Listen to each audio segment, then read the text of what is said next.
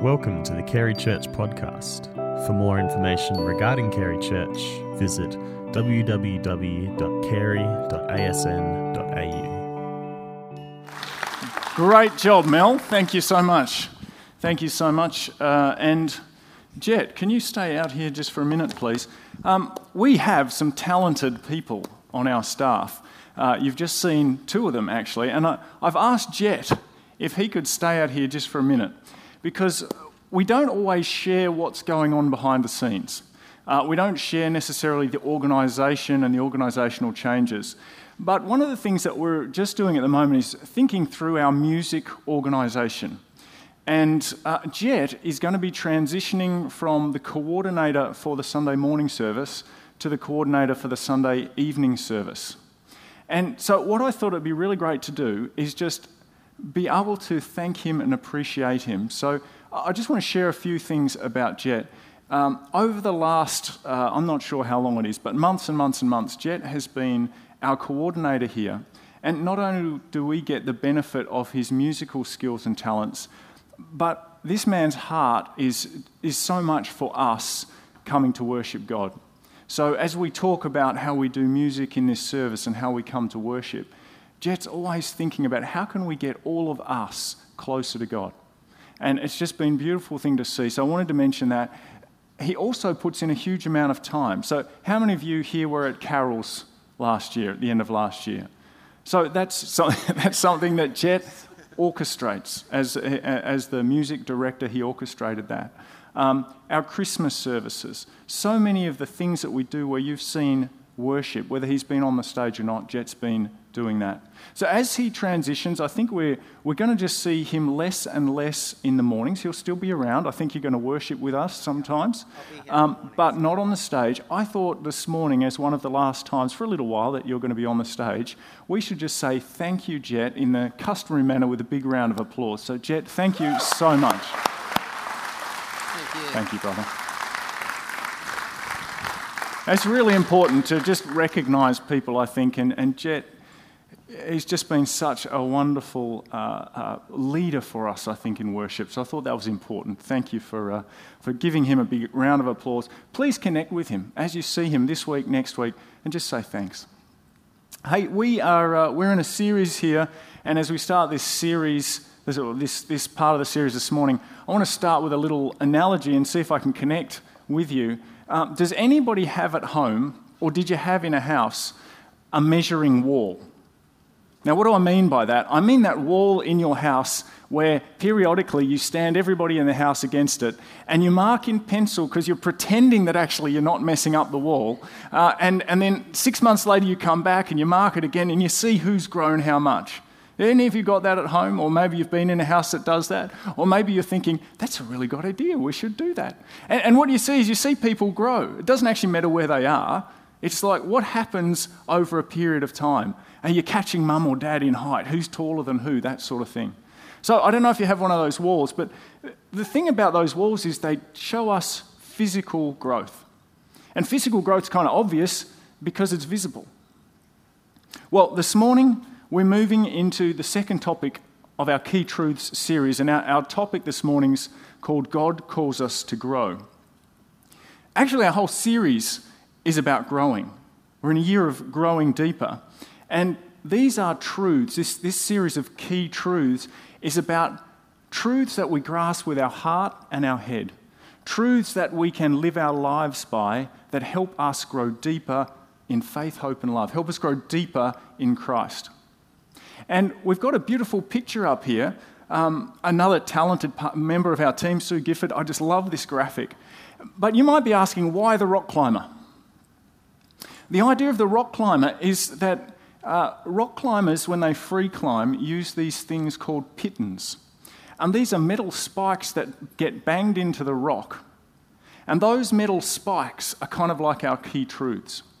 What happens with them is they help the rock climber get where the rock climber's trying to go. They help the rock climber grow, if you like, towards the summit. But they serve another important function if you've ever been rock climbing. If you happen to fall, if that thing is solid, then the fall's not dangerous and it's not far. And that's a little bit like our key truths. So I wanted to explain that picture to you. Our key truths are like those spikes that rock climbers use that are wedged into the rock, that keep us safe and help us grow.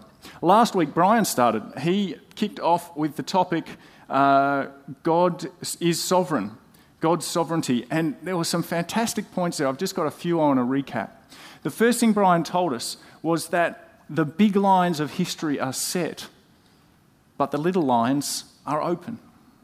The big lines are set, but the little lines are open. He said our choices do matter, but God's will prevails. And he said that within the sovereignty of God's will, we're each called to our own journey. If you were here last week, you might remember the bit in the Bible where Peter says, what about him? And Brian said, actually, we shouldn't be looking, what about him or what about her? God calls us each to our own journey. So that was our topic, our first topic in Key Truths. God is sovereign. And as I said, today we're looking at God is calling us to grow. I'm going to address this with 3 questions. I'm going to look at 3 questions and the answers to these questions. What is this growth that we're called into? How do we grow? How are we called to grow? And why? Why are we called to grow? And then at the end, I'm actually going to talk about a little tool that is quite useful to seeing how we're going with our spiritual growth. So what is it? How do we do it? And why? So let's start with the what. We've touched on physical growth. Visible, obvious. Now, God also calls us to grow emotionally. He calls us to grow our skills and our talents. But this morning, what I want to focus on is where God calls us to grow spiritually. And how do we do that? Well, there are several parts in the Bible that help us see this. Part of our spiritual growth is character growth. And you might know some of the lists in the Bible about character growth. Faith, hope, and love is an obvious one. If you were here on Vision Sunday, we gave out one of these, a little bookmark, and it just has faith, hope, and love. And we encouraged each other, we wrote here, and I hope maybe you've still got it. Maybe some of you have got it in your Bibles this morning. But if you do, I'd encourage you to keep this year. And we said, God's calling us to grow deeper in faith, in hope, and in love. And there are some particular parts of that will be what God's calling you into. Writing them down and looking at them periodically is really helpful. There are other lists in the Bible. Galatians 5:22, the fruit of the Spirit. This is a classic one to learn. You might know it is love, joy, peace, patience, kindness, goodness, faithfulness, gentleness, and self-control. This is a list of character traits. As we grow spiritually, we grow into these traits. Or what about this one? And I really like this list. I'll tell you why in a moment. It's from 1 Peter chapter 1, verses 5 to 8. Here's what it says there. For this reason, make every effort to add to your faith goodness, and to goodness knowledge, to knowledge self-control, to self-control perseverance, to perseverance godliness, and to godliness mutual affection, and to mutual affection love. For if you possess these qualities in increasing measure, they will keep you from being ineffective and unproductive in your knowledge of our Lord Jesus Christ. This is an additive list. It's clearly talking about growth. Add to your faith goodness. Keep adding. And then at the end it says increasing in these qualities. It's a clear passage that said these spiritual qualities are important and it's important to grow in them.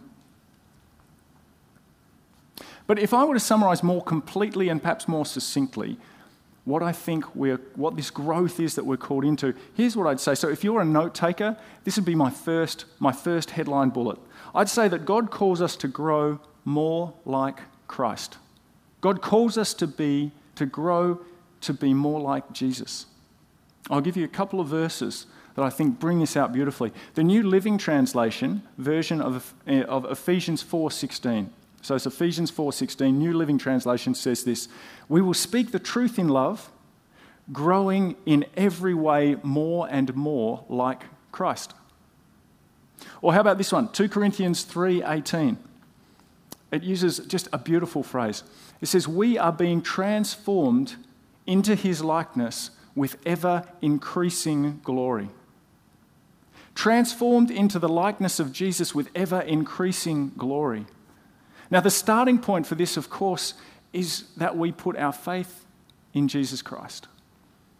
This is God's Son who came, lived a perfect life and died so that where we have not been able to meet God's standards, we can be forgiven and we can be reconciled to God. That's the message of the gospel. That's the first step in spiritual growth.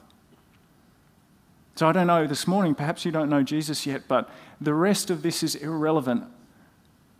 Grab onto that truth that Jesus Christ died for us so that we can be reconciled to God. That's the first big step. And then it says, once you've started that journey, we can be transformed into being more like Jesus with ever increasing glory. Amazing. So, in answer to this question, what is the growth? Our key truth is that God calls us to grow to be more like Jesus. And we see this throughout Scripture. We see it throughout Scripture, but nowhere more so than in the disciples. Disciple actually means learning to be like the master. So the disciples of Jesus were on this journey. In fact, the disciples, I guess, were on the most amazing journey of growth following Jesus. And we're going to look at a passage from Matthew chapter 14. We're going to read it together. So you might think, why didn't we read the Bible before the sermon? If you've been here for a while, you know we've got a certain pattern. Actually, we changed it this morning because we're going to read this together and look at it as we go through. Matthew chapter 14, if you've got your Bible or your phone, verses 22 to 23.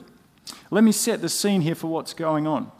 These disciples, these guys following around Jesus, trying to learn to be like him, are on history's most amazing 3-year spiritual and leadership training course. And they have already sat through live the Sermon on the Mount. They have seen miraculous healings. And they've heard these parables about this thing called the kingdom of heaven. And now today, they've just finished a day where thousands of people have been fed with a few loaves and a few fish. Let's pick it up in verse 22. The day's finished, and it says, immediately Jesus made the disciples get into the boat and go on ahead of him to the other side, that's the other side of the lake, while he dismissed the crowd. After he had dismissed them, he went up on a mountainside by himself to pray. Later that night, he was there alone, and the boat was already a considerable distance from land, buffeted by the waves because the wind was against it. Shortly before dawn, Jesus went out to them walking on the lake. When the disciples saw him walking on the lake, they were terrified. It's a ghost, they said, and they cried out in fear. Let's stop there for a moment. Now, some of you know this story well. This is the Jesus walking on the water story. But I want to try and get us just into this moment where it's a bit fresher. So if you're comfortable to do this, close your eyes with me. I want to walk you through a little scenario here. So imagine you've had a really big day, but you're lying in bed now. You've got your eyes closed, you're lying in bed. It's 3 or 4 o'clock in the morning. You've had a big day and your mind's racing and you just can't sleep. There's just too much going on in your mind. So you decide, I'm going to get up, I'm going to go for a walk around the block just to clear my head. So you put your clothes on, out the door, lock the door, keep everyone at home safe. So can you see yourself, you're walking down the road, starting to come up to maybe the first corner as you walk around the block there, and it's 4 o'clock in the morning, your mind's racing, you walk around the corner, and then suddenly, right in front of you, 5 metres in front of you, there's a person standing there, and they're about a foot off the ground walking along. Now, I don't know about you, but I would be scared. Fear is one of the emotions that springs to mind, because I wasn't expecting somebody there at that moment. You can open your eyes now. I wasn't expecting somebody there at that moment. And I certainly wasn't expecting to be walking a foot off the ground. So there's kind of surprise, but in me there's like, whoa, what's going on? It's 4 a.m. in the morning. There shouldn't be somebody there. And I wonder if that's a little bit how the disciples were feeling. You see, we don't know why Jesus decided to walk across the lake this particular night. And we might have a guess. He'd been preaching all day. He'd probably been sitting down preaching. And then that evening he went and prayed, which is pretty sedentary. And it's highly possible that his Fitbit was saying, you haven't got 10,000 steps yet, and you really need to pick that up. No, we don't really know why Jesus was walking across the lake. But here's what it says. After the disciples had this emotion of fear, in verse 27, Jesus immediately said to them, take courage. It is I. Don't be afraid. Now, between you and me, I'm not sure how much that would have necessarily helped. I'm still thinking, this is strange. I know I've seen all these miracles, but I'm still not computing he's walking on the water. And I think for 11 of the guys in that boat, that's kind of where it stopped. I picture them standing at the side, sort of holding on to the side of the boat, just in fear, in wonder. But one of the disciples saw this whole situation a little differently. It was Peter. And here's what Peter says, verse 28 now. "Lord, if it's you," Peter replied, "tell me to come to you on the water." Why did he ask that? If you know anything about Peter in the scriptures, Peter's the guy who does first and then thinks later. He does something, then asks questions. Here he's actually asking a question. Why is that? What's going on here?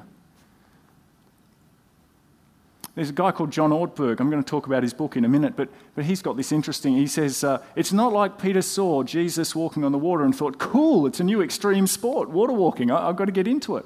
Well, what's going on here is something quite different. We wonder if Peter is checking out that Jesus is a ghost. That's another possibility. Now, if you thought there was a ghost outside of your boat, would you ask to walk on the water? You might ask some other questions like, okay, if you're real, how many loaves and fish did you actually use for that miracle this morning? Or you might ask him something about, what is the name of our 12 disciples Facebook Messenger group? I mean, there's some sort of intimate detail that you would ask rather than getting out on the water, surely. But I think that Peter recognised something here. He recognised he wanted to follow Jesus, that this was an opportunity to be more like the Master, that something amazing was going on here, and Peter was inspired. And part of the reason he asked was because he knew that to grow to be more like the Master is also to be obedient to the Master, and that you only want to try something like that if you know it's being obedient to what Jesus wanted. So he asks, he said, Jesus, tell me to come if it's really you, and I'll obey. And what does Jesus say? Verse 29, come. Then Peter got down out of the boat, walked on the water, and came toward Jesus. Now, I can't help but think that Peter's life at that moment was changed forever. I think for the rest of Peter's life, there were moments where he thought back to, I walked on the water with Jesus.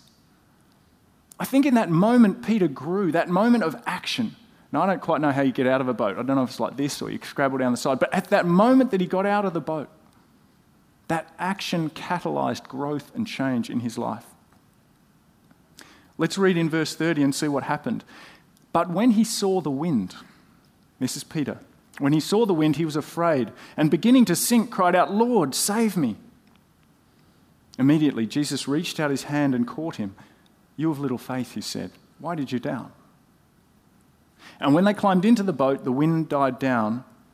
Then those who were in the boat worshipped him, saying, truly, you are the Son of God. John Ortberg, I referred to him earlier, he's written this book called If you want to walk on water, you have to get out of the boat.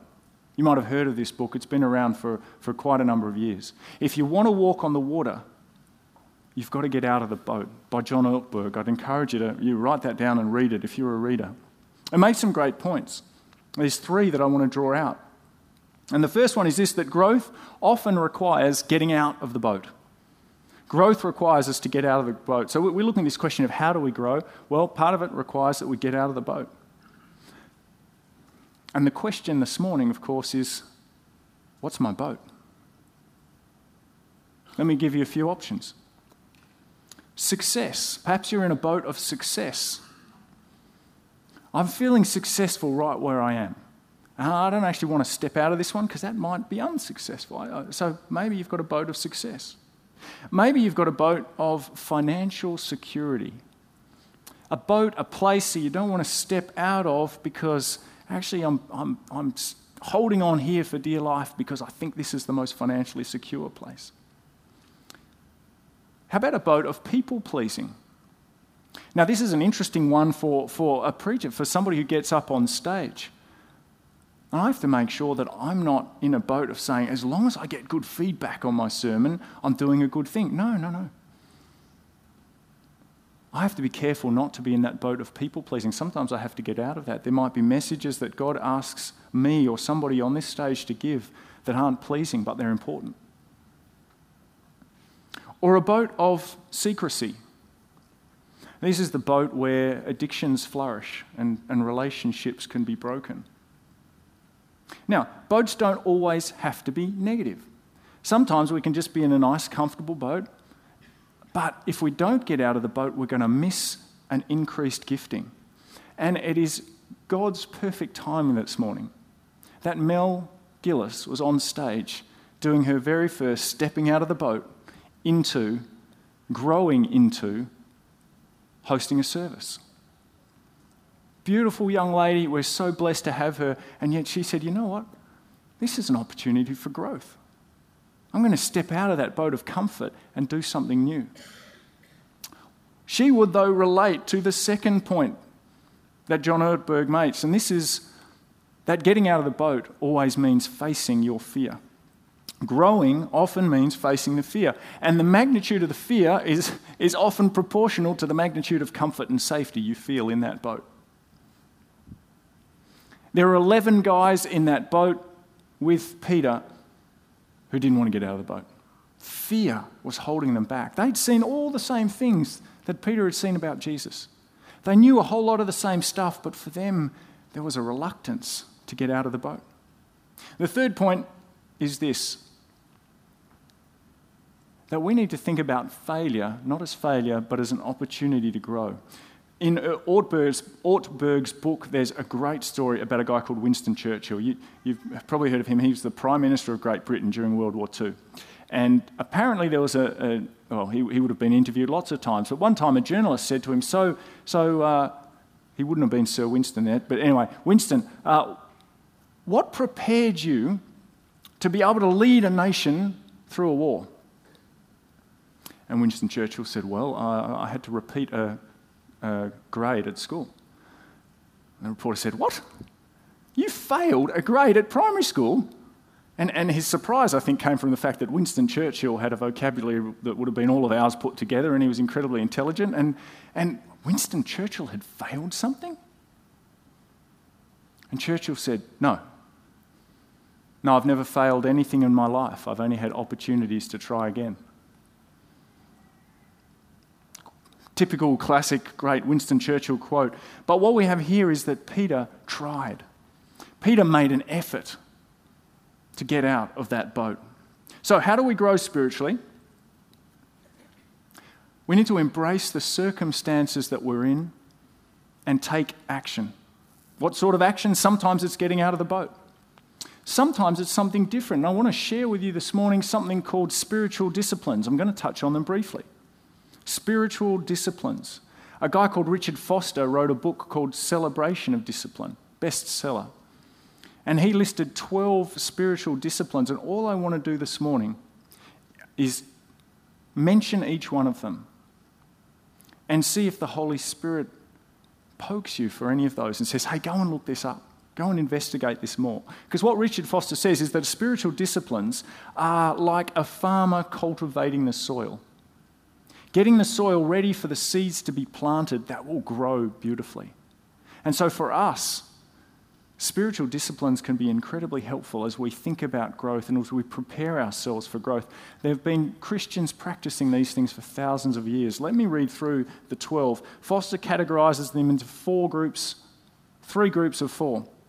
The first one he says is there are inward disciplines: meditation, prayer, fasting, and study. Again, if you're a writer, write down whatever God is saying to you here. There are outward disciplines of simplicity, solitude, submission, and service. And Foster has another group he calls corporate disciplines, which are confession, worship, guidance, and celebration. Now, some of those words, you might think, oh, what is that? If you're thinking that, go and have a look. Some great stuff there. But let's continue to ask this question. We've been talking about how do we grow spiritually. And we've talked about embracing circumstances and taking action. But that's not the whole story.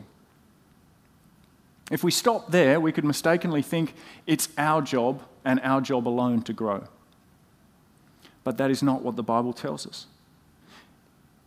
The passage that I'm going to read is one example where God says, actually, it's not just you, it's me who does growth. In 1 Corinthians 3, verse 5 to 6, Paul, the Apostle Paul, is talking to the believers in Corinth. And Paul has been talking to them, other people. There's a guy called Apollos that has talked to the Corinthians about Jesus. And Paul says this, he says, what after all is Apollos? What is Paul? Only servants through whom you came to believe, as the Lord has assigned to each his task. And here's the key sentence. I planted the seed, Apollos watered it, but God has been making it grow. I planted it, Apollos watered it, but it's God who makes it grow. So how do we grow? Actually, other people help us grow. But ultimately, it's the Holy Spirit that grows us. So how do you summarise this? This is starting to get a bit confusing, isn't it? So let me try and summarise this a little bit. We have to choose to obey, and the Holy Spirit enables us to obey. If you're a one-sentence person, here it is. How do we grow? By active obedience and through the Holy Spirit. How do we grow? By active obedience and through the Holy Spirit. Let's move on to our third question. Why does God call us to grow?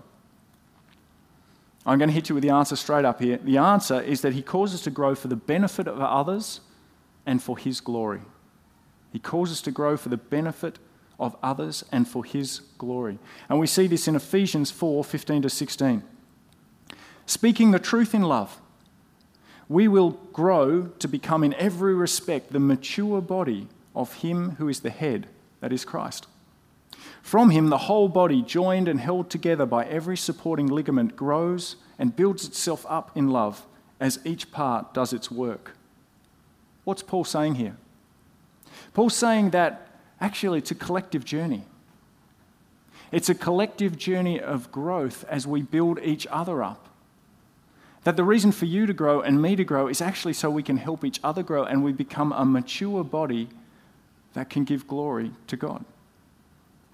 Our spiritual growth is designed to serve others. That's the why. My daughter's just started playing basketball, and I love watching her play. She's only had a couple of games, but she's coached by some amazing coaches. I'm so impressed with these coaches. And what they do is they focus not on winning this game, but they focus on the growth of each of the girls playing in this team. And they'll coach each girl and focus on the girl, but their coaching is so that they grow for the good of the team. Here's an example. This week, just this week, my daughter had one piece of takeaway advice from the coach. And the coach said this, look, you've done a great job trying to grab the ball off the opposition players. Well done. But here's where I want you to grow. I actually want you, instead of doing that, to make sure you're defending your player. Because the problem with trying to grab the ball is that sometimes the ball can get passed over your head and that person gets an easy shot. So your growth area is actually to prevent your player from getting the ball. That will help you become a better basketballer and the team will be better off. And I thought, wow, that fits in really well with my sermon. I'm going to use that analogy. But here it is in practice, this idea of growth of an individual being for the good of the body. So let's recap. We've looked at 3 questions. And here's the summary. God calls us to grow to be more like Jesus. That's the what. God calls us to grow to be more like Jesus. The second one, how? Well, God calls us to grow by active obedience and through the Holy Spirit. Why? God calls us to grow for the benefit of others and for his glory. Now, finally, before we pray together, I want to talk to you about Brian's first 15, which you may have got on your chair. I hope you've got one of these. If you haven't, there's some spare ones. Grab one later on. Now, this is something that, as I was doing a unit at VOS with Brian, he handed this out and he said, yes, I'm happy for you to use this. And I want you to think of it a little bit like the wall at home that we started with. Because the question with spiritual growth is, how do I measure it? It feels a bit sort of how do I measure that? Physical growth, I can see, it's easy. But how do I measure how I'm tracking spiritually? And this is a handy tool. There are 15 questions, and we've printed it on a sort of a big sheet, so you actually got a bit of detail about what the questions mean. And what I'd encourage you to do is actually write a date in, maybe today's date, and just score yourself 1 to 5. Just like the wall at home, it doesn't matter how tall you are. It doesn't matter where you land there. What's interesting is when you come back in 6 months' time, or maybe 12 months' time, or whenever you come back to it, write another date. Reassess and see if there's a growth trajectory. That's what healthy is, isn't it? When we look at physical, as long as there's a growth trajectory, that's great. So similarly, I hope that this tool is really helpful for you as you think about this year growing deeper, growing on this journey where God calls us to grow. Why don't we pray together? Let's pray together about this journey that God has us on, and then we'll move into a time of worship. Father God, thank you for what you are saying to us this morning and this year. We see all around us the majesty of your design. Healthy growth that you've created is beautiful. Father, we ask that you would draw us deeper into this growth that you have for us. Grow us to be more like your Son, Jesus. Give us courage. Give us courage to overcome those fears and actively obey your word as you work in us, Holy Spirit. And Lord, we pray this that we might be a blessing to others, that we might be a blessing to each other at church, and ultimately, Father, that we might bring glory to your name. And it is in your Son's name, our Lord Jesus Christ, that we pray together. Amen.